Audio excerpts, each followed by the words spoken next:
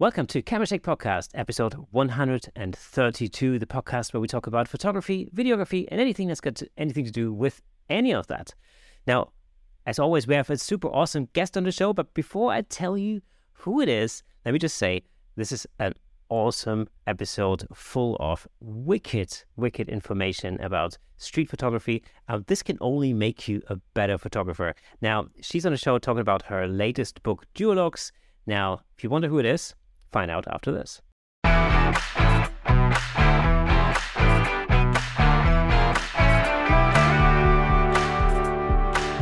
And today's special guest is none other than the New York City-based street photographer and author of a new book, Duologues. Give it up for Nina Welch-Kling. Nina, good to see you again.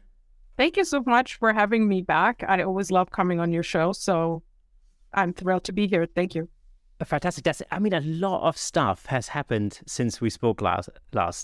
You've been on the show a couple of times before. In fact, last time you gave us some really awesome tips on how to improve your street photography, which was incredible. And I remember getting a lot of messages after that, when that show first came out. That is so nice to hear that it was actually helpful.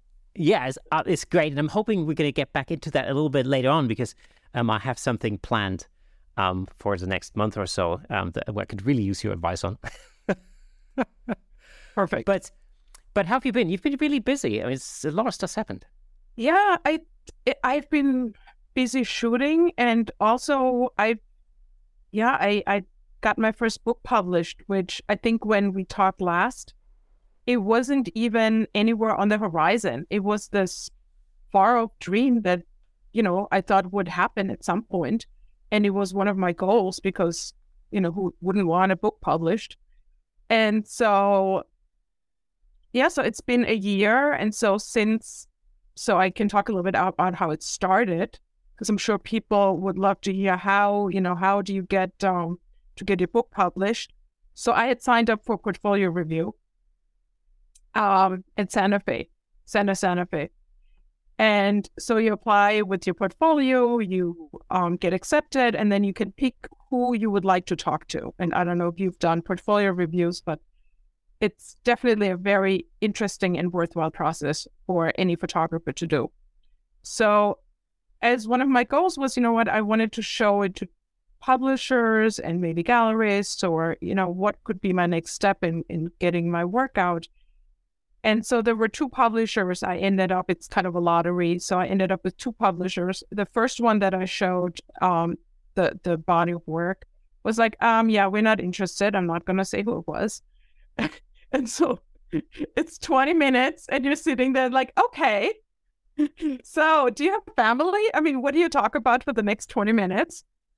And then I said, I understood. And he's, was saying this is because we've already had body of work, a street photography, and it's just not what we are interested in. So that was fine. And so the second person that I met with was Alexa Becker, and she's from Kara, and she really liked the project. And she asked me after the review to send her a PDF. And 5 days later, she's like, oh, yeah, if you're interested, we'd love to publish it. I was like, wait. I mean, it's been a long process from that, yay, I'm excited, to learning what that all meant and what it meant financially and how much she had to be involved and how you get a book out on the market with a well-known publisher. But yeah, it happened. So that's been very exciting. So the book is based on a project that you started a little while ago called Duologues, which I remember we talked about that a little bit in an earlier episode. But just for our listeners and for our viewers, give us an idea of what Duologues means and what it's about. So duologues is actually not a made-up word. It's kind of like a monologue. It's a duologue. It's a play for two speaking parties. So in theater, if there's a duologue, that's what it is. So I took duologues because each one of my diptychs, so it's candid street photography that then is assembled into diptychs. Now, diptychs is always two photographs that have something in common. It could be a detail, It could be a color, it could be an idea, it could be a concept, it could be anything that I see between photos. Now, the process is a little more complicated than I'm making the sound, because when you have about, I don't know, thousands of photos, so how do you pick what should become a pair? So usually I start with a photo that I find is a good photo by itself.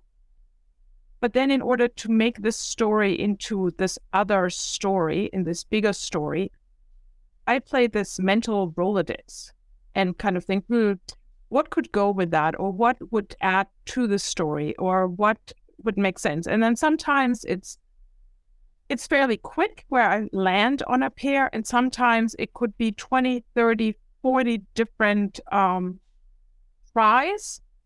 And often it's a kind of a gut feeling where I feel like, yes, this kind of works for me. And then also over time, does it stand the test of time? Like the early pairs, some of them have been thrown out because I feel like they're not interesting anymore. But so the process is kind of like a post-mental process because it's not a post-processing. It's this going through these stories and creating these stories, which each pair is kind of this individual story, but that as a whole, it's still walking through in New York. And, there's some photos that are not from New York, but 99% of my walking through New York. So that's a really interesting way of working, because you're not going out to shoot specific images for this project. It's more like you create a whole lot of images, and then it's like this. Do you remember this game that we played as children called Memory? That's exactly what it is. I use that all the time. Thank you. That's exactly what it is. And that's, of course, for those of you who don't know that game, it's basically you have loads of cards with different images on it, and then there are two images that are matching, and the cards are basically face down on the table on the floor. And then somebody picks up a card, you see the image real quick, and then you've got to sort of remember where that was and find the corresponding image somewhere else, and then put the two together, and then... That's exactly what it is. But then I always, because I stick with the game analogy, it's almost this puzzle. So when you start the puzzle, the framework is the diptych, it's the two photos.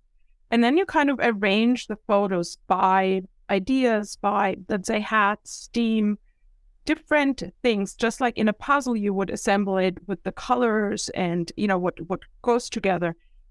And then from this, you start looking at the combinations of it, what would fit together. And so this idea of synchronicity, of two things fitting together from different parts and times of your walks and what you photographed, that kind of became the Duologues project. It's, what's really fun about this is that it really makes you think about the photographs. Because I remember when I looked at those at some of those Duologues, in the past, it was this thing where I said to myself, well, I've got to work out what the connection is. And it's really fun when you figure out, oh yeah, it's the color in this one, or it's the shape in that one, or it's the texture, or whatever it may be.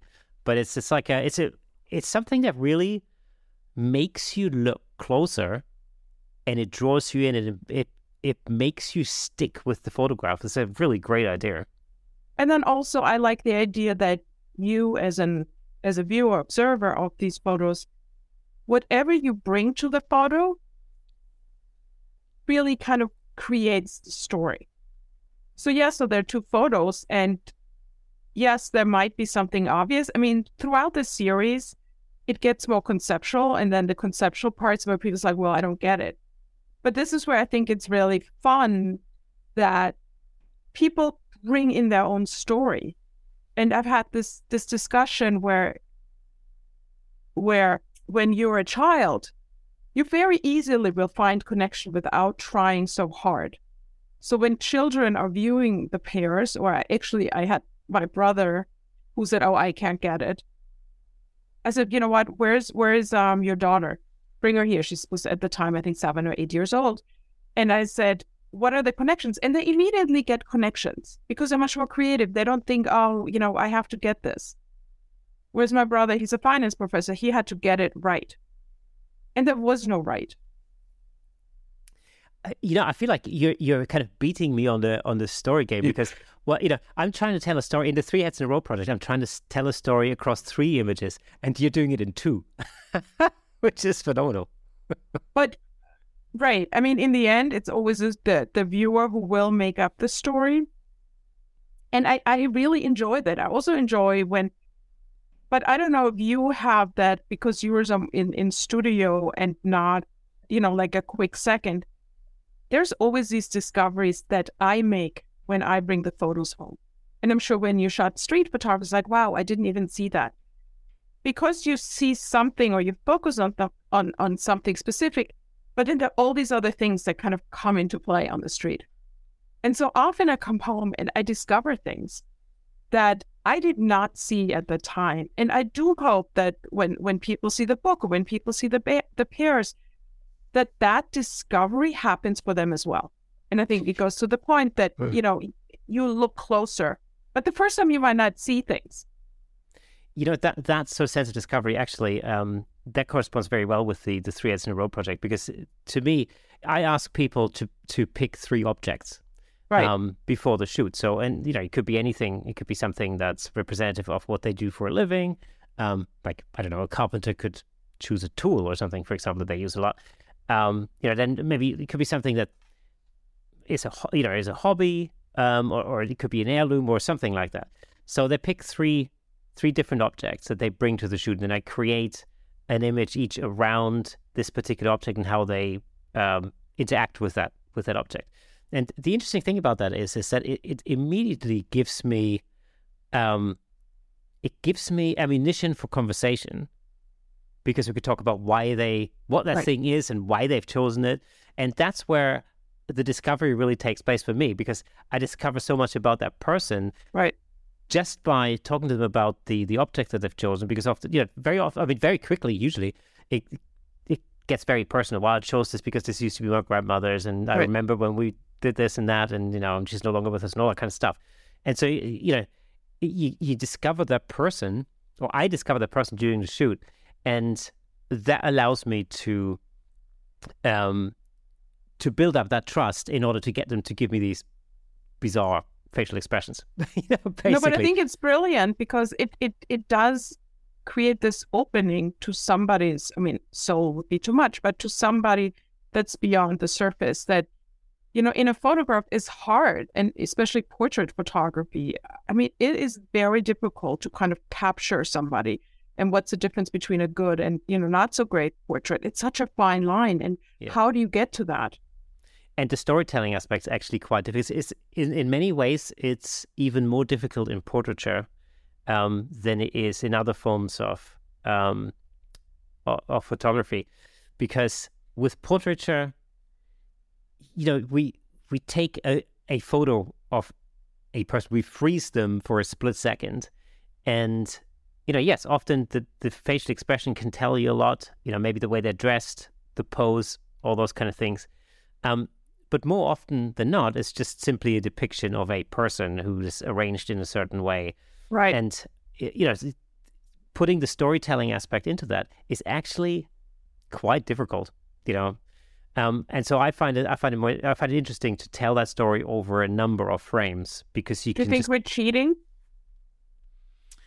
No, not really. No, I don't think so. I think we're making it easier for ourselves, or we're just. Yeah, I mean, what's interesting is that we're prodding, we're just kind of kickstarting the viewers, sort of creative mind a little bit, by saying like, okay, well, look at that, because that should make you think about it. Sure. And come up with your own story, because the discovery process, and as you said with the Duologs, from a viewer's perspective, happens when they look at the images for the first time. They're trying to work out what the thing is that connects them. Or in the case of Three Heads in a Row, the idea is basically that somebody thinks like, okay, well, who is this person? Like, what is that person like? So obviously they like, I don't know, they're like, they have a walking stick, I don't know, a laptop and a cup of coffee. Like, what's the connection? Like, who are they? And that's really, I think that's an interesting thing. And it's sort of like, it's a little bit like a bridge between stills photography and the moving image, i.e., film, for example, where you can tell a story over time, through dialogue and all the rest of it. But it's it's sort of like somewhere in the middle. Right. I do think a lot of, and that's actually a very good point, the idea of the kind of in between a movie, because it's kind of you're giving the first frame of a movie or maybe the first scene, and then people can run with it. So in the head, that scene is the beginning of a short film, a very short, little clip of movies. Because it's more than just one image. Like one image, you kind of capture something. But this is why I feel like it was important to me that each image itself was what I felt was a strong image. That's all debatable. But where I felt there was a strong image on its own.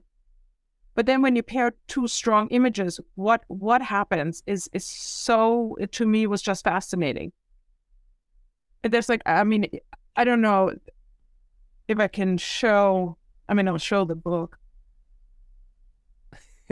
Excellent. We'll put a link to the book and where you can get it in the description, obviously. But even the title, it's two people. There is ambiguity, because I always like ambiguity. So you take from this title whatever you would like. Yes, and then and it's a newer pair, but I just want to bring up. So when these pairs go together, initially I am very graphic and I like the visual connection between them. I'm just I don't know how that's going to work, and maybe you can show it later. I'm just going to hold it up and maybe you'll put it in and I'll talk about it for a second. One photo is of 5 nuns where you kind of just see the habit walking on the street into a darker kind of tunnel area. It was a construction underpass. And on the other side is this woman that's a soldier. Now, graphically, the white striping, it works well, the sense of scale. I like to shift scale. But then, to me, it talks about military and being a nun.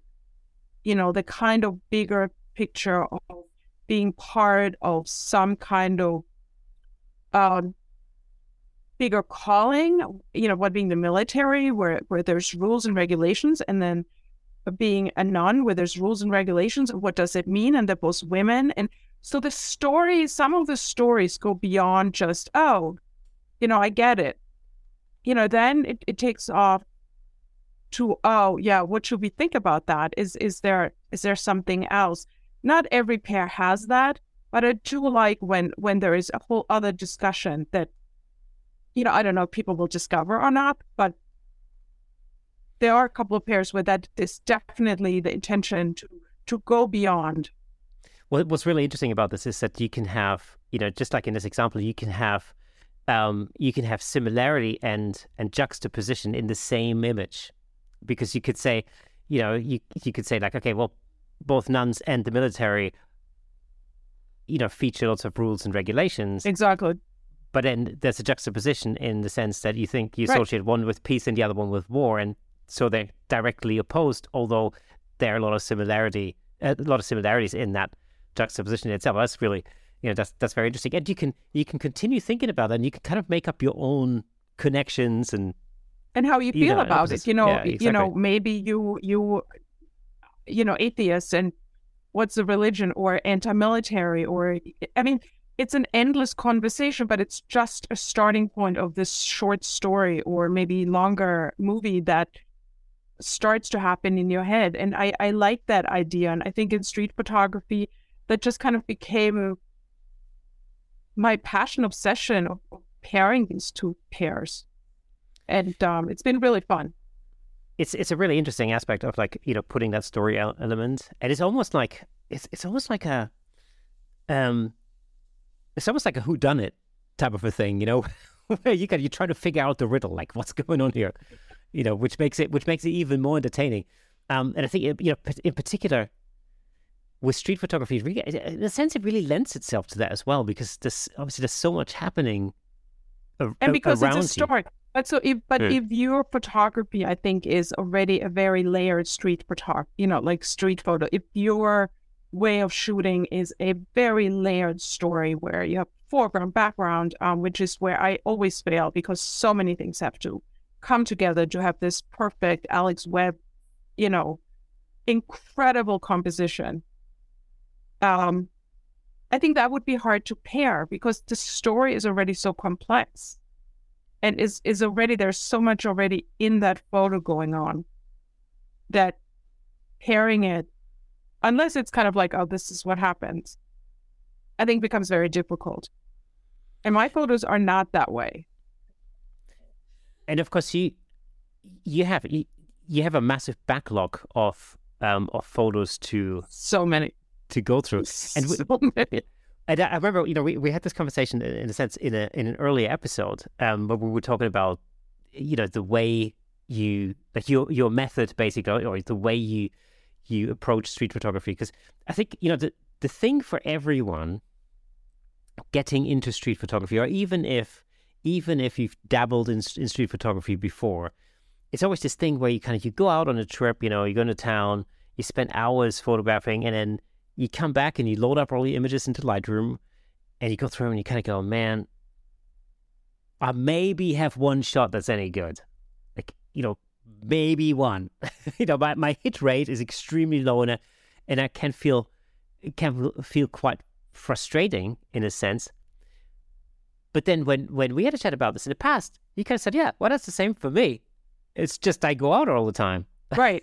Yeah. And when I was talking to this friend last week, I said, the more you shoot and the more you go out, I think your visual acuity, or, like what you see, you become much more aware, and you know what you're looking for. But then the other thing is that, and I don't know if I've said that before, sometimes I walk around, I say, I want to find the magic. And in my head, this is kind of this mantra where do I find the magic, that magic pixie dust that creates a photo that goes beyond of just documenting. And this magic is different for anybody. My magic usually comes through light or some kind of ambiguity that is added. But I will say, I can't see magic today. And I will like these photos that there is no magic. I'm just kind of capturing what's there. And I usually try to kind of go beyond. And I'm not always successful. Well, that's the thing. I think in street photography, most of the time I'm not successful. Yeah, but I mean that is exactly the thing in street photography. You just have to accept the fact that not every day is a winner. That's because you're not in control. Like in the studio, I'm in control, and especially when I do portraits, I can shoot for as long as I want until I'm happy with what I've got. Right. And if it doesn't flow for the first half an hour, I'm just going to keep going, and until I've got something. With street photography, it's a very different thing. In the end, you have to enjoy the hunt or the search or the being outside. And it truly is a passion. I mean, I think a street photographer, because it's so frustrating and so many things have to go right, that your journey is part of what you do more than in anything else. I mean, it's really a personal going out, finding what you find, focusing on what you want to do, and learning. I mean, it's really it's a lot of learning. I was thinking about this. I've been thinking about this actually for pretty much the most part of this year, because I got into doing a little bit of street photography early on in the year, and then I kept thinking, well, what is the thing that's holding me back? And actually, I found the thing that's holding me back the most is the fact that I have to, it's quite a drag getting into town. Like I live a little bit outside of London, so on the very, very fringes, the suburbs of the suburbs, I would call them. And I have to get on the train, like on the underground, and then ride into town, and then get out and then ride back. And so to me, that it's been the journey aspect of actually getting there. That was the thing that's been holding me back. However, now that we're coming to the end of 2022, I've already been thinking about my like New Year's, what's the word? Like my New Year Resolution. Resolutions. That's right. Yeah, my New Year resolutions for 2023. And here's the thing. I figured that if I can make traveling into London, into town, fun for myself, that I'm much more likely to actually just take my camera, like a small camera. We had a conversation just before we went on air. We had a conversation about cameras. We can talk about that in a second. But I have a little Fuji X100F that I love to bits. And so the idea is basically, I'll take that, nothing else, no extra lenses, nothing, no other stuff. And I go into town and I just enjoy an afternoon or a Saturday, whatever, doing some street photography. Now, I found a way to make traveling into town fun because I've just recently bought a Vespa. Now, that is awesome. It's super fun. And I've done... I used to have a Vespa. Oh, really? Most people, I did. Fantastic. My sister still has that. It was this orange-red Vespa that still is running. I mean, this is 1982. Wow, it's the best. It's so fun, but great, be careful. Yeah, it is super fun. So I did. I went into town, I think 4 or 5 times over the last month or something to do some shoots in town, and I have to say, it was amazing. It's really a way to actually make the journey a fun part of the day. Although it's getting colder now over here, so I'll probably have to layer. Of course, but I would like to challenge you that I bet you could do street photography wherever you are. So yes. I believe that you could just, I mean, if you live in a little bit suburban where there's maybe not as many people on the street, but if you go to where there's some stores, I mean, I'm sure there's some area where there is people. It's a little scarier because you're much more visible and kind of, in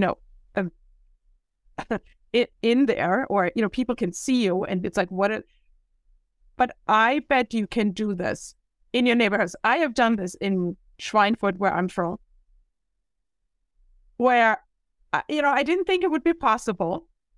But I kind of picked a spot where there was good light and people just kind of walked by. They looked at me like, what is she doing? There's not a lot of street photographers. I might be the only one. I mean, I'm not sure. But I challenge you.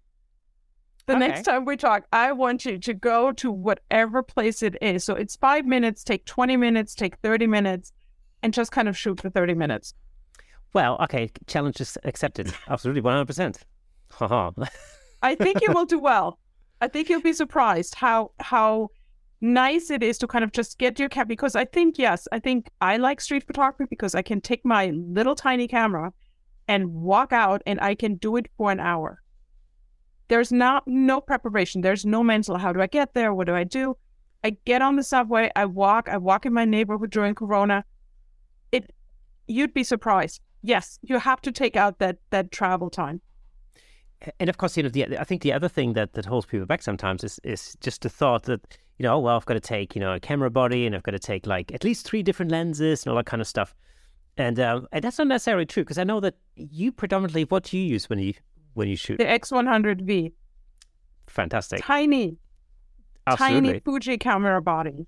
All I take, people think I'm, a tourist if I'm in town in New York. In New York is easy in terms of being invisible and people not caring or less caring.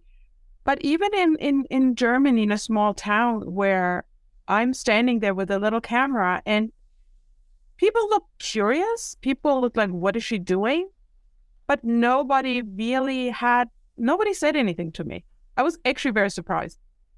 And so I really think if you take your little camera and go into town where the bakery is, or, where you do your grocery shopping, take the camera and stand there in a good light for 20, 30 minutes and see how it works. I think you'd be very surprised. So do you prefer shooting in, let's say, bright sunlight where you have like really high contrast between shadow and sun, sunny areas? Or do you prefer like an overcast kind of sky? I would always prefer the contrasty time, because I think between the shadows and what happens to people with hands, and is to me always, always, always more magical. Now, in order to not limit my day to just going out shooting on sunny days, I will shoot on days where it's overcast, but then I have to look for more interesting characters, gestures, because the photo is much more about what's in front of you. So it will be a close-up portrait or somebody smoking, or it's a different kind of a shot. I don't think it's as magical. It's a different magic. Yeah. Although, very rainy days could be interesting, for example. Rainy days are great. Rainy days are great. Snowy days are great. But that adds that kind of layer of ambiguity to your shot. Yeah. I was driving into town the other day, actually, on the Vespa, I remember, and it's very early in the morning, and it was foggy as hell. It was like, it's got to the point where I was thinking, I love foggy day. It looked great. The light was amazing. It was, I was slightly distracted by the fact that my visor was like fogging up, and I'm thinking, and at one point I'm thinking, hang on, is this my visors or is it actually foggy? And then it's like, oh no, it is actually foggy. My visibility wasn't great, so I was concentrating quite hard on staying on the bike. Of course, now I'm thinking, oh, you know what? If you have a foggy visor, you could use that and shoot through that. And like, how could you use that to create some kind of? But I take off on things. But yes, fog, amazing. Love fog. I don't get that a lot in the city. I think you have to be able to kind of adapt to any kind of situation, and then find the way you can see in that. I think it's the bottom line. And it just comes back to that you're taking up any opportunity you get to shoot rather than letting the weather dictate. Because depending on where you live, if you live in Southern California, then harsh sunny lighting might be a daily occurrence. But certainly here in London, you can probably count the days on like one hand. Right. But so, yeah, I would say always contrasty, but then, contrasting light, I rarely go out very early because I usually do my work from home in the morning. But sometimes I go out early or for a doctor's, whatever. And I think, wow, that early morning winter sunlight is incredible. Just like the afternoon sunlight in the summer, but the winter light in the morning is incredible. The shadows are long. It's filtered. It's beautiful. I can't get very excited about light, but and also you don't have to get up that early in the winter either. That's the other advantage I find. But your days cut very short during the day, and I don't like shooting with a flash. But I've done that too. Like I just took my flash and to shoot on a subway nostalgia ride in New York. And I usually do not use a flash, but the X100V actually has a little fill flash. And it actually just gave it enough light to not be so dull on the subway. But yeah, that makes you more visible. Again, that's a whole other level of comfort with people and being outside.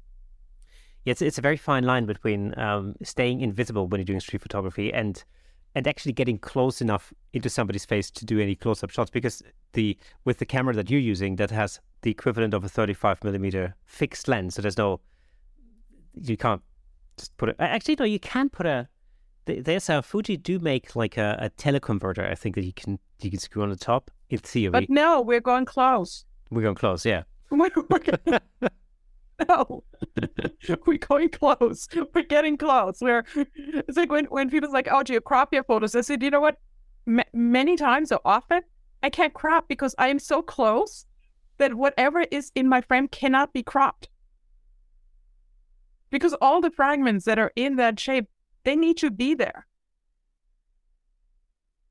Which, you don't have the luxury. If I have a much wider shot, if I'm more distance, I can kind of crop it. I can rotate it a little bit. When you're close, there is no more cropping, or minimally, which is also an interesting learning experience.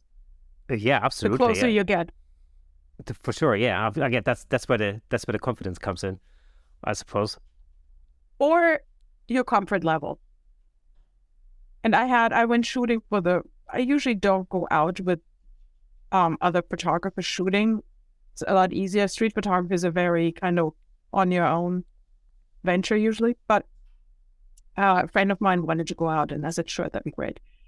And he was with a long lens and I was with my Fuji, and I said, wow, for you, what we're looking at the same thing. For me to get that same shot, I'm going to show you how close I'm getting. And I ran ahead of him. I don't even know how many feet. I mean, it was like half a block where I ran and I was on top of these people and he were somewhere behind. And he said, you know what, you're shooting. I would never shoot like this. I'm more of an observer. I like to observe, and I'm much more kind of active and in the scene. And he liked to be back. And that's just how we both saw the same subject. Yeah, it's a really interesting medium. I think, street photography is one of these things that I've always found super interesting and super fascinating. And there's always been a certain attraction for me personally, to get into that style of shooting. I think it's mainly because 90% of what I do is very controlled. I control the lighting, I control the pose, I can control the background, I control the props, everything that's in the shot. And street photography seems so uncontrollable at first sight. But then, of course, you are controlling things by deciding how close you get to something, or by waiting, for instance. That's a big one. I remember when we spoke last, one of the things that really struck me is like how sometimes you just, you pick a spot and then you just have to wait. If you like the light, and you just, you just wait for a subject some magic to walk. Right. Yeah. I love it just because there is no setup involved. And it's spontaneous, and you can go out. And I have taken the kind of spontaneous shooting to another level because there's no planning. And there's so many subjects that are out for you to take, or for you to observe, or for you to capture, that how wonderful is that? At least to me. And, I think this is the attraction to a street photographer, to figure out this puzzle of a world around you and capturing it in this frame, and placing your own order on this frame. And I think that's why people love it. And you're in the present. Like, you really, really need to be fully focused on what's happening around you. So I think cell phone off. And I was telling somebody, I'm actually very noise sensitive. Like, I don't love a lot of noise. And it's funny because I live in New York. And when let's say I would go to the theater at Times Square, it's so much going on and it's overwhelming. When I go to Times Square with my camera, I don't hear it. Or it doesn't bother me. I'd focus on seeing the people. I'm kind of observing. I'm anticipating what's going on. The noise does not bother me. That's actually, creatively, that's a great place to be. Is that point where you filter out everything else and you get that tunnel vision, and nothing else that's around you starts bothering you, and you can completely, entirely just get into that one thing and into that one moment. That's a great place creatively. And that's, that happens in music too. For example, when you're improvising sometimes, or I remember a really good example for that is actually when I played at my dad's funeral. And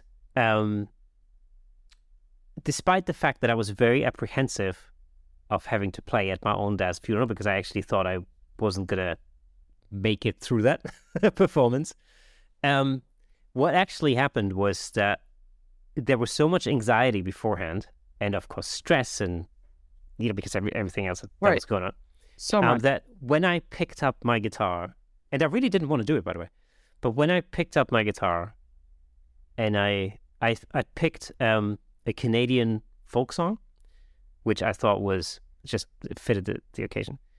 From the first note that I played to the last note that I played, it was like a complete bubble around me. All the people that were sitting in the chapel disappeared. All the stress, all the other feelings, everything else just completely disappeared. And I managed to place the whole thing in a complete bubble. And whilst before that, I thought that was going to be the hardest moment of the whole funeral and this whole day, it actually turned out to be the best part of it, because it was, those were like the 3.5 minutes or something where I could forget, and I literally forget everything else that was going on. It was just, it was just like that sort of tunnel vision type of thing. So I think creatively, once you get into that, it's a perfect place to be.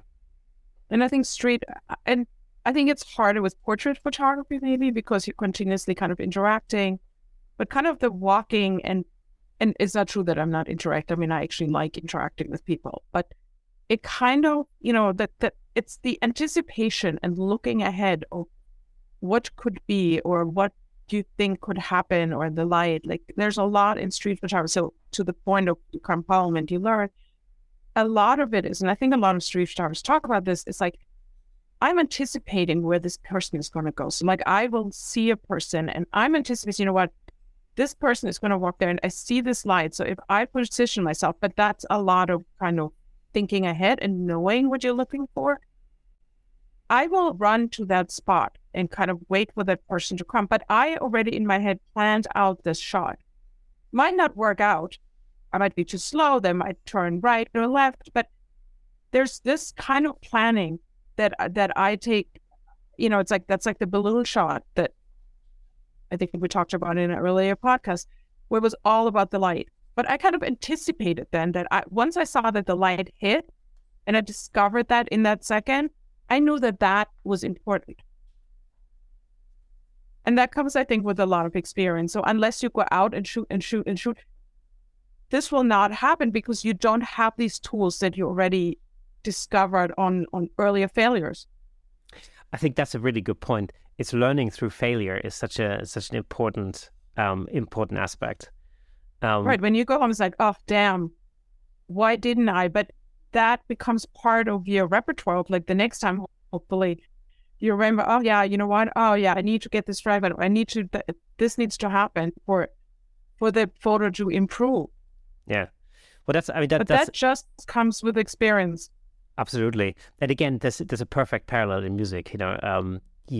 That's how you learn how to play through failure. You go over it again. You think about, okay, what went wrong here? You do it again. Improvisation is the same thing, except, of course, we always say, if you play the wrong note, play it again and pretend it's jazz. I'm not sure how we're going to do this in photography, but you know what? Exactly. You take multiple shots. Yeah. You take multiple shots, and then you hope for the best. You know what? And honestly, you lose a shot, there's plenty of more. Like, don't think about the shot you didn't take. Go on and shoot something else, because there is always something else. Isn't it interesting, though, to think that, I mean, of course, in the digital age, this is really easy because we can take thousands of shots and then, but I'm just thinking, like, in the film days, like, it's very interesting to think of that as a limitation, to have, 36 frames on a roll of film, for example, and you kind of go, okay, well, that's what I've got. So, and I've got 3 rolls of film, so I'm already limited. Really hard. I think we got as a class assignment once, we were only allowed to take 10 shots for the week. And of course we all cheated because, but if we would have taken the 10 shots for time, like, with digital, you can't really, it was an honor system. But that's a very different shooting. That is really hard. It's all hard, but it's all wonderful. But what is really what is actually wonderful is that you can put these limitations on yourself, and it just makes it interesting. Like, for example, we're talking about the Fuji X100 series with a fixed lens. That immediately is a limitation, because now you can't change different lenses and you can't use different focal lengths, but you're limited to this one focal length, and that is just what it is. And if you want to get closer, you're going to have to walk in and walk closer and get that shot. And likewise, you can't zoom out. You're going to have to step backwards. So it limits you in what you can do. But in that limitation, that's sometimes where the art actually is. That's what kind of pushes you forward. I love limitations, because I think when the world is your oyster, it's too overwhelming. And then you can kind of create your own voice, because then it's like, what voice are you going to listen to? What sound is it that you're going to make? I think it's hard. I think the more limitations you give yourself, especially in the beginning, the easier it will be to get to a level where you're happy with your work. So limitations can be a really great thing, but it can also be somewhat confusing. I went to Germany over the summer, and I took my little X100F, and what I did was I set up 2 color profiles, because it's fun. You can do that with the Fuji X series. You can come up with your own little color profiles that you can apply to JPEG. And I thought, well, okay, I'm not going to shoot RAW. I'm just going to shoot JPEGs, because that's another limitation. I mean, there's always a RAW behind it if I need it. Right. But I came up with these 2 color profiles, a black and white profile and a color profile. And I thought, okay, well, what I'm going to do is I'm going to go out and only shoot black and white images on that particular day. And the problem that I had was I'd come back, I would look at a scene and I would think like, oh man, the sky, the color in the sky is amazing. I really need to use the color profile here. And so I did. So I ended up flip-flopping back and forth between the 2. And I remember flying home thinking, you know what, this really didn't work for me at all. I need to actually limit myself even more. I need to say, well, no, I'm not going to have a black and white and a color profile. I'm only going to have a black and white profile, and that is it. And I'm not even, so there's no, so the thought of like, ooh, there's a cool color in there, or the sky is, has a cool color, that really it really needs the color profile. If you take that choice away, you don't even end up thinking about it. So you're not wasting any time thinking about it, if that makes any sense. No, it makes total sense. But then I guess I go back and forth between black and white and color. And there are certain photos where I just know that, but again, because of the high contrast just really works well in the black and white, and it kind of minimizes it. It gives it that minimal feeling, and you still see the background, but your eye focuses in a photo on the lightest part. Like that's what you're drawn into. So in whatever photo you're printing, or if you're printing, or that's where you're looking. So I kind of can control what you're looking at. It's all about kind of, like getting the viewer to kind of see what you want them to see. And so you make the choice of how you're doing this. So if you do it with color, I think it's fine. But sometimes it is a red pop that, that makes the photograph. Exactly. Do you shoot, like when you go out shooting, do you normally, do you apply a profile, or do you shoot, I shoot do you shoot raw. everything in color and then convert it later? I shoot everything in a raw file. Right. And then I convert it. And I've learned to very quickly, and I do a Lightroom quick adjustment, and then I will do some, like there's certain things that I don't like doing in Lightroom. For example, if there's dust or pieces that need to be removed, I find the Photoshop is so much better. But I've learned to do most of it in Lightroom.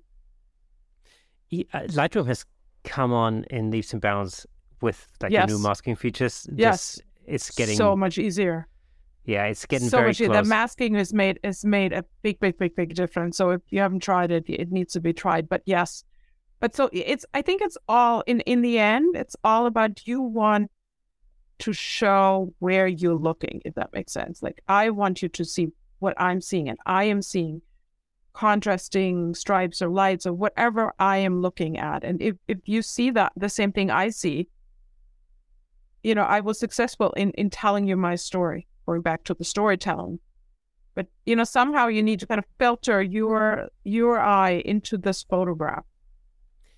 So if you could give me one tip for something to do or look out for on my street photography trip that's coming up in the next few weeks, what would it be? I think look for an area where the light and the dark meets. So, because then the person that kind of walks into the light if you expose for the light area, the rest will kind of be dark, and that creates this order in a photograph. I mean, that I think is like such a easy kind of setup for people that don't know how to kind of put an order into their frame. That creates, and ideally there's some kind of triangle where it meets, or it could be further away, it could be closer, you could do close-ups of the face, or you could just step back and kind of have people walk in and out of that. But these transition areas, I think, help to create this order very easily if you expose it right and manually expose. Excellent. So how do you, because we were talking before we came on, we were talking a little bit about zone focusing. And yeah, I remember you said you don't particularly like that technique. How do you normally focus? I am on autofocus, but I have really bad eyesight. Mm-hmm. So I rely on, the Fuji has a really good, but also when I shoot in these very high contrast areas, I sometimes shoot at f/16. I know we were going to talk technical, but I will shoot at an f/16. So and I know it's like f8 because that's where your lens is kind of the sharpest. I wasn't trained as a photographer, so I kind of do what works for me. So I really will shoot at f/16 a lot. And I will have my ISO, never at 100, it's at 400. For me, it's more important that I get that crisp shadow, but don't overexpose the highlights. And I think I talked about this before, that when your highlight is overexposed, the shot is done. Yeah. So you're exposing for the highlights, basically. For the highlights. And then everything else. And that's what kind of creates the order. Because it falls, the shadows will fall into dark, and all of a sudden your order in your photo, if that's what you're looking for, it is it's simplified. Okay, well, I'll take that as a challenge. So that's it's like, wait, what? That's what I shall be trying. Incidentally, so I mean, as we're recording this is what day is it today? It's Tuesday today. So this will obviously, if you're listening to this episode on the day of its release, it'll be Thursday. So we're recording this a few days before that. But I'm planning on going to London for some street photography over the next few weeks. If you're interested, if you are in the area. If you're interested in joining me, then just either hit me up on all the social channels, Camera Shake Podcast on Twitter, Shake Camera actually on Twitter, or Instagram, Camera Shake Podcast, Facebook, wherever. Actually, that brings me to another thing. So one thing we do, I started doing in the episode, is a listener shout out. And so today I've got a listener that I want to shout out. Now, this week's shout out goes to Will Griffiths, or Will Griff Photography, because Will has become the 500th subscriber to the Camera Shake Podcast YouTube channel. Will, awesome. Thank you very much for listening to my plea and subscribing to the YouTube channel. That's fantastic, 500 subscribers.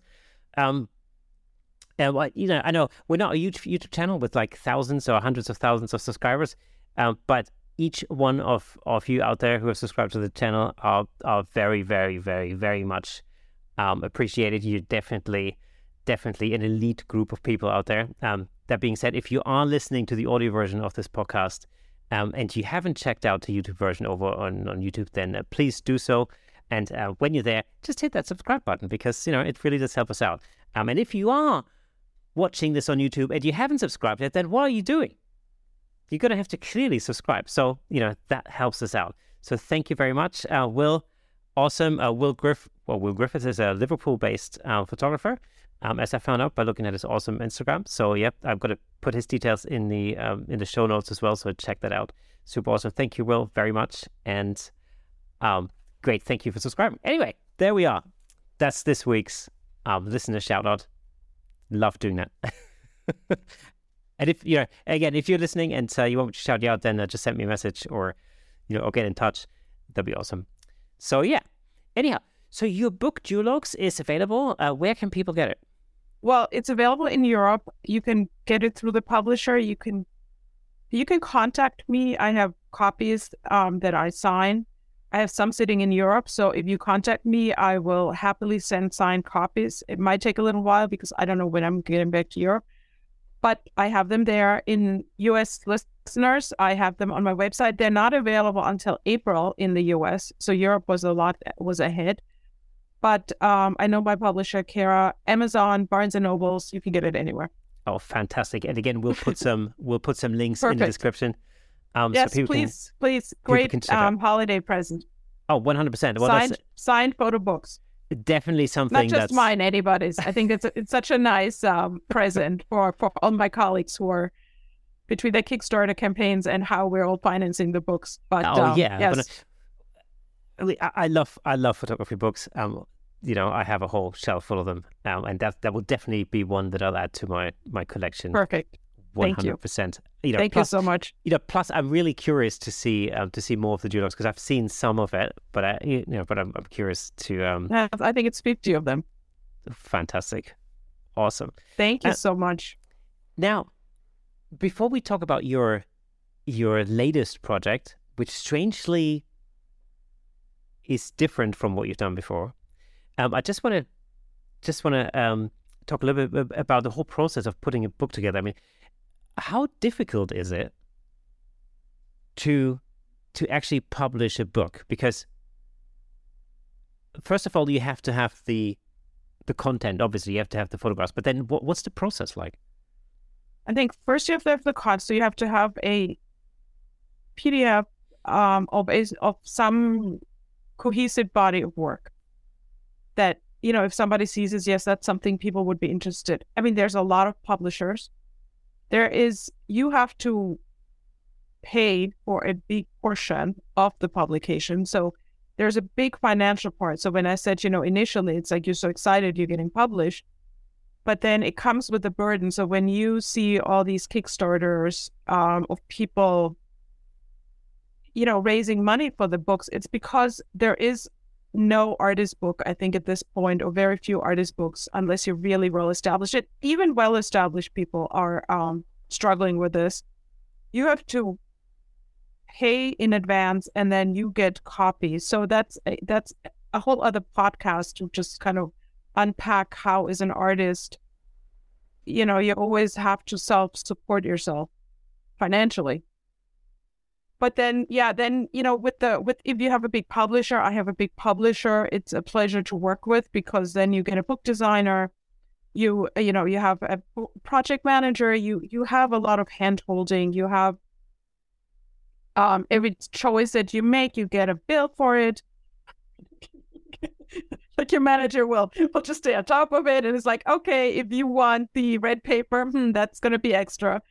But yeah, so with a big publisher, it's a little easier because you have a little more hand-holding, and they've done it before, so it comes with that sense of security on their side, which eases a lot of your own insecurities of how should you do what, They've done this before, and there's different publishers. So, do your research. That's really interesting, actually. It sounds a little bit like an advance in the music industry, when you got in the olden days when you got signed for an album deal, but actually you're paying up front for a lot of the production, and then that's exactly what it is. And even very well established, I hear that even very well established artists have to upfront money, because I guess it's not a great money making business. I mean, it's a labor of love for everybody involved. But yes, so that's the process. But shop around. There's a lot of different publishers, and then you can self-publish.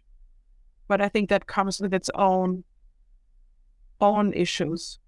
Well, the problem with self-publishing is that on one hand you're still having to foot the bill in advance because you're self-publishing. But then you also don't have the expertise, so you can't, you don't have a book designer, and you don't have, you have to hire that yourself. Exactly. And then you don't have, I went to Paris and I got to sign my books at Paris Photo because, it's a big publisher. They have the booth there, and that comes with believe me, there weren't that many that were running to my book, but it still was amazing to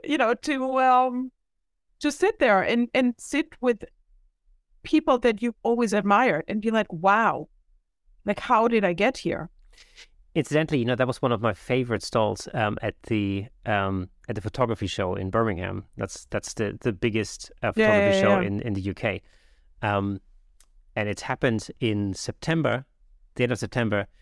Although that being said, actually the next one, it will go back to I think it's March, not 2023, but March 2024, and then from then onwards it'll be annually every March. Because it used to be in March until the pandemic hit, and then it moved to September and so on. But in any event, this one of the publishers there, Rocky Nook, has a stand there, and it's a similar thing. So you have book signings. The people who promote their books are there to sign books, and that's a really fun. Even from a punter's perspective, that's a really great experience because you can meet people. Blows your mind.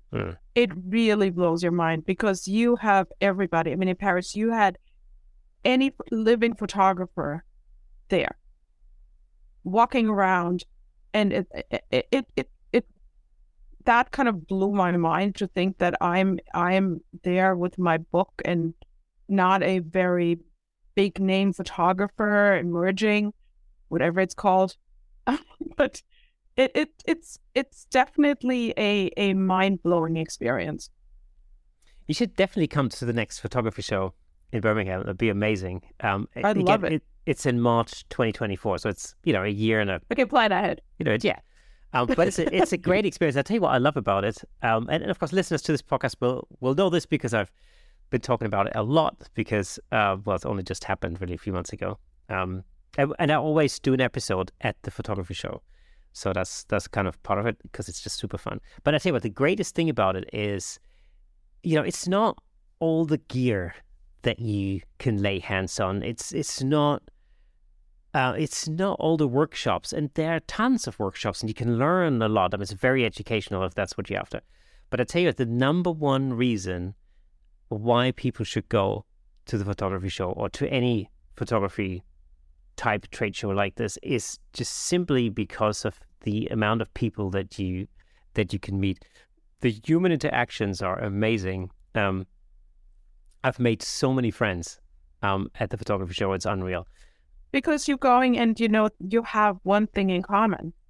And Absolutely. So you could be, in this big world of photography, but there's always something you can connect over. And it's really fun. And, building a community and having other photographers in your life is definitely a fantastic experience, a fantastic opportunity to exchange ideas or run by, this is what I'm doing, or whatever piece of advice you need, and keep in contact. Yeah, it's a photography. It's often said that photography generally is quite a solitary thing to do because it's just you, doing it. And something like a photography show, for example, is a perfect opportunity to meet other like-minded nerds. My wife always says, you go to the photography show, you can nerd out with all the other nerds. Yeah. It's perfect. It definitely. And yes, and if they have book signings, go and meet the photographers. I think it's really fun to talk to them. And trust me, any photographer will be happy to talk about their projects. Oh, absolutely. And share anything. I mean, it's not like, thrilled to share, how the project came about and what you do and how you do it. And, if anybody's interested, yay, you're thrilled. Yeah. I need to keep an eye out for the Paris photo show because, I wasn't even aware that it was happening. It's just, I saw you put something on social media and I thought, oh, Paris photo show. I didn't realize it was on. So maybe, I don't know, maybe next year I might do a show. Every photo publisher, it is truly any publisher. Like if you're looking to find a publisher for your project, go. See what they're putting out there. It's very different from very one-of-a-kind art books that are hand-bound and to, Kara is a much more commercial, I would say, produces a lot more books. All of them come with their own issue. It might not be the best time to pitch your work, but I think it's a good time to look and see if your vision fits into their program. It's just simply a great way to make connections to start with, whether you think it's the right time to pitch your idea or not. But, the thing to remember is that no matter whether you want to get in touch with manufacturers, for example, or whether it's publishers or whatever it may be, the thing to remember is that there's always a human being at the other end. Although we think of manufacturers, for instance, as companies, there's always a human being in there. Yeah. And those sort of those occasions are perfect occasions to actually get to know the humans, and then build follow up with connections. an email. Like I do that all the time. I mean, might not go anywhere, but it's just like, I was meeting you. Here's just quick email. So easy.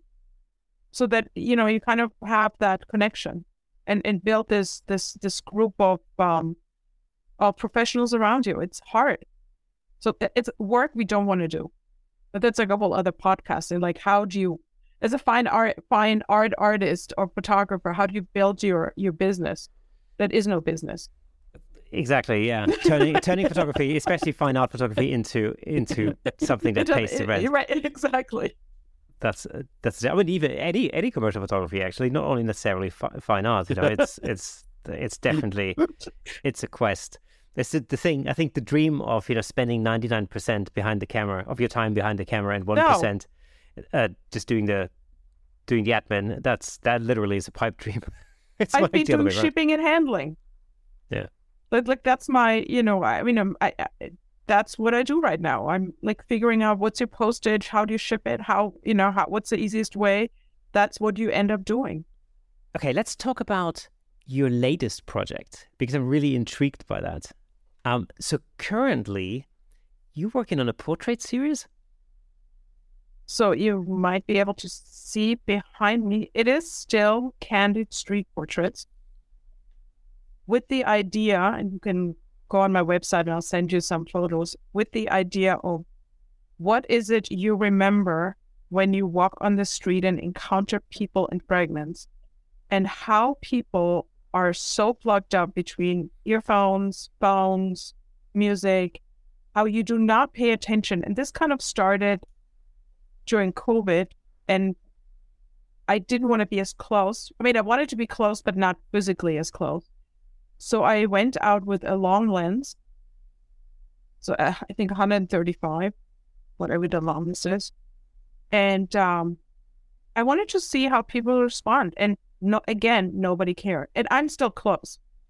So when you look at the portraits, they are very close. But they're fragments of but it's more about it.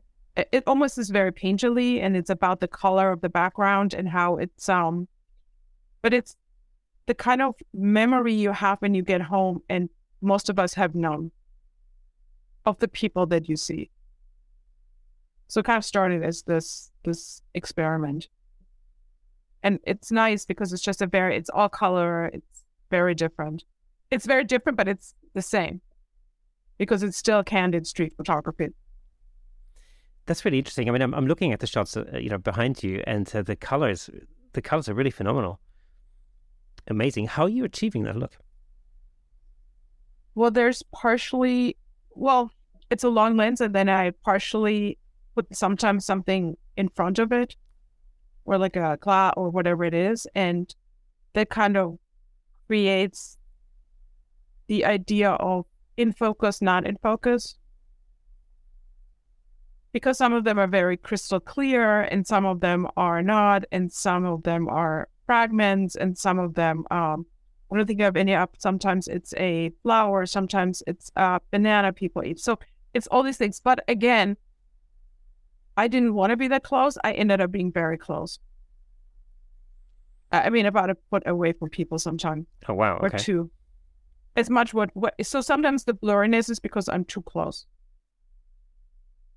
As crazy as it sounds, I mean, my focal length just does not capture that cannot focus that close. Are you following people around, or are you? No, I'm I'm positioning myself, right, and I look for kind of where people have to walk into me. There's a lot of them here are side views, but I've tried more like how can I get eye contact from them, so that not every single one is kind of the side view. And so it evolved into how can I be in front and still get the kind of background and the blurriness and interesting people. What I found was that, and I think I have about 500 shots, that people look beautiful, no matter who it is. There is this variety of people, and I feel like they're all beautiful. There's like this inherent beauty when you shoot them this way that is kind of very painterly and not as harsh, and it kind of has a softening effect on people, even so it's in New York and people are walking by and they're annoyed. But across the board, I've not found where I didn't find it's a beautiful portrait. They might not find it as beautiful, but I feel like it gives this very poetic view of a person on the street. But it's candid, so yes, it's different, but it's still the same. Yeah. Well, I mean, that's the interesting part of it, though, is that, you know, you're finding new ways of creating, you know, a new series within the same, in a sense, within the same context. Genre, right? Right. Yeah, absolutely. That's super interesting, and of course, that's very different from a lot of the other images of yours that I've seen. You know, and a lot of the duologue images as well. But it's so interesting because now that I've shot a lot of these, my black and white is kind of, if you go on my Instagram, when I was in Paris, I have a photo of this guy with the cigarette hanging out of their mouth. In a way, it's kind of like these, just without but there is a little bit of blur in the background, and it is a similar way of seeing people. So now I'm translating what I've learned shooting this way. I'm using it in my other in the more candid street shots. That's the beauty with art in general, is that everything that we learn, I always sort of compare it to like throwing it into a bucket. You know, you learn a new thing, you throw it in the bucket, and you learn another new thing, you throw it in the bucket. And actually, what happens is over time, you know, you mix all of that up, you shake it up, and then that just becomes you. You know, and your personal style, you know, over time. And your bucket becomes fuller, and there's more things to, and, you know, going back to the idea of discovery, when I started this project, my initial ones were very different. They were much more fragmented. And then one time I shot this and I'm like, wow, I really like the way this feels. And then, you know, I'm just having this, it's like Gerhard Richter was one of my favorite painter. I went to the show, and in a weird way, they very much have that kind of blurry feeling. So I like to look at paintings and see how it fits and how do you translate that, just to make it more interesting for myself. Yeah. So are you planning on releasing another book based on that project, or what are your plans? I mean, that would be a wonderful goal. And yes, I think that would be a goal eventually. But right now I'm, you know, like, but I like, the shipping, handling, and the business side of this book has taken over. But it's nice when you go back and think, oh, I have all these other projects that I can now go back to. It's not like, oh, wow, I finished duologues, which aren't finished. I still work on that. So that's kind of continuing. But there's this whole other project that I'm thrilled to continue. And right now I'm trying to figure out how I can present this, because there's, for example, a page, which is not on my website, where there's 9 different squares of people just in blue. So how do I present like this kind of vision in a book or in a project, or if it's submitted somewhere? I have to say, I mean, I love a personal project. I'm a big fan of personal projects. As you know, it's really something I think that can really drive you forward as an artist. And no matter what you do, it can only make you a better photographer. You know, so getting into personal projects I think it's actually really important for your own sort of self-development over time. You know, and even if it's something that you think, you know, even if, like, for instance, if I said, like, okay, well, I'm gonna start a project that's based around landscape photography. I don't know the first thing about landscape photography. Is the truth of it, you know. And anybody that knows me will 100% attest to that. You know? But until you go out there and put your own spin on it, and, you know, maybe you take like 3 of your own objects and you place it into landscape, and it becomes this, yes, I think you need to kind of experiment. And sometimes it doesn't work, and often it doesn't work. But then there will be something that is going to stick if you keep going. Yeah, absolutely. And of course, that's something I spoke to Steve Brazill about actually not too long ago, is this thing whereby, if you do put yourself into a situation that you're not comfortable with, for example, and you just focus on the takeaways and the things that you learn, that will have an impact on your photography. So if you're focusing on landscape photography, that will have an impact on your portraiture, for example, and vice versa, because it just adds another skill, another string to your bow, as they say. And that, overall, that will just make you a better photographer, because it changes the way you see things. It might very well be that at some point, you connect the two. Actually, an interesting thing, I tell you what, in terms of landscape photography, I remember. So during the pandemic, I got into shooting cars, mainly because photographing people at a close distance was frowned upon, when the whole lockdown thing was happening. And so I thought, like, that'd be a fun idea to photograph cars, because that's where you can do that, and I started doing that, and I wasn't really happy with what I got. And it was not until, and I kept thinking, like, oh, maybe, I don't know, is it the lens? Is it the focal length? Am I doing that wrong? Is it the angle? Is it the position? What is it? And I couldn't really put my finger on it.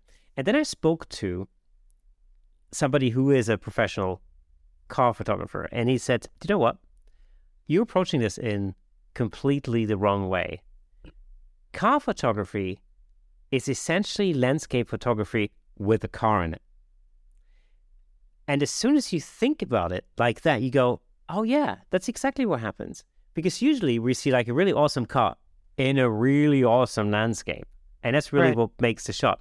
And so I thought, well, that's actually really clever. And then the minute you start thinking like that, you automatically start thinking like, okay, location is the number one thing I need to think about. Where am I going to shoot that car? Like, what's the location? Is it going to be a city location? Is it going to be a countryside location? Is it going to be a road? Is it going to be a really awesome looking, I don't know, high-rise parking lot, whatever, with like a great view over the city or something like that. So once you start thinking like that, and then you put the car in it, actually photographing the car then becomes relatively easy. That's sort of the least of your problems. And that penny didn't drop until somebody said that to me. That was a completely right, because then in my mind I'm thinking car, then I'm thinking out of a garage at night in the fog with the light on. I mean, you're just stored. I mean, it could be a car photo where it's kind of, yes, you're getting the details, or you're telling a story with the car. Yeah, exactly. Where the car becomes the actor. Yeah, that's exactly it. Yeah, it's like doing a portrait, an on-location portrait, but instead of putting a human in it, you put a car in it, and that's and that's the thing. It still have to speak. It still has to speak to something. Yeah, and it still has to, as you say, tell a story. It's hard and play a part. But yeah, all of it is hard. But unless you show this to somebody, or unless you do it, and unless you discover and say, why isn't this working? You'll never get to the next level. You have to start somewhere, and then you make the discovery of, there's this part that I really like. Let me write this down, or let me, print this, or let me hold on to this somewhere. And then somewhere later, you still use that. Yeah. And then, a whole project grows from that. That's exactly it. And as I always say, done is better than perfect. That's probably one of the sayings I love the most, because it's absolutely true. You just have to get something done. You have to fail so many times, I think, in order to succeed. Sometimes we're lucky and we take a shot and we kind of go, oh, wow, this is really awesome. And that can be very motivational. But the reality, I think, most of the time is, and it kind of brings us back full circle, back to street photography.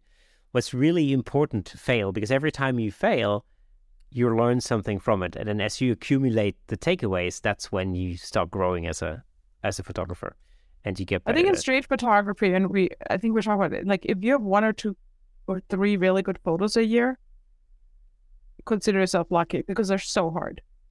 Yeah, it's exactly. I mean, that's exactly my experience, and it can be frustrating at first when you're not used to it.